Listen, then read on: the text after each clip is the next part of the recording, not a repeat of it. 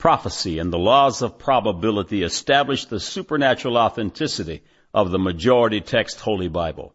God said, "Prove that you are God's by telling the future."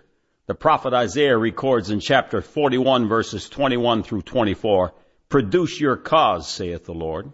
Bring forth your strong reasons, saith the King of Jacob. Let them bring forth and show us what shall happen. Let them show the former things, what they be, that we may consider them and know the latter end of them, or declare us things for to come. Show the things that are to come hereafter, that we may know that ye are gods. Yea, do good or do evil, that we may be dismayed and behold it together. Behold, ye are nothing, and your work of naught. An abomination is he that chooseth you."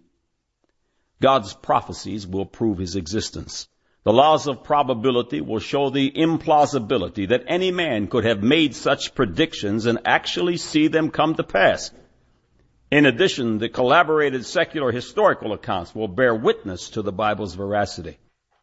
In the introduction to this website, I mentioned the false theory of evolution and how proponents for it use flawed dating techniques such as carbon-14 to add much-needed credibility to their cause.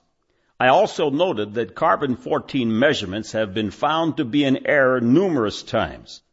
But for argument's sake, let's say that out of 10,000 measurements, only one was wrong.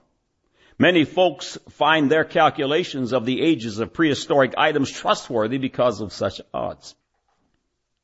People accept their dating premise, even though carbon-14ers lack the very essence of proof, which is to have witnesses' testimonies documented in the form of collaborated, reliable, historic record.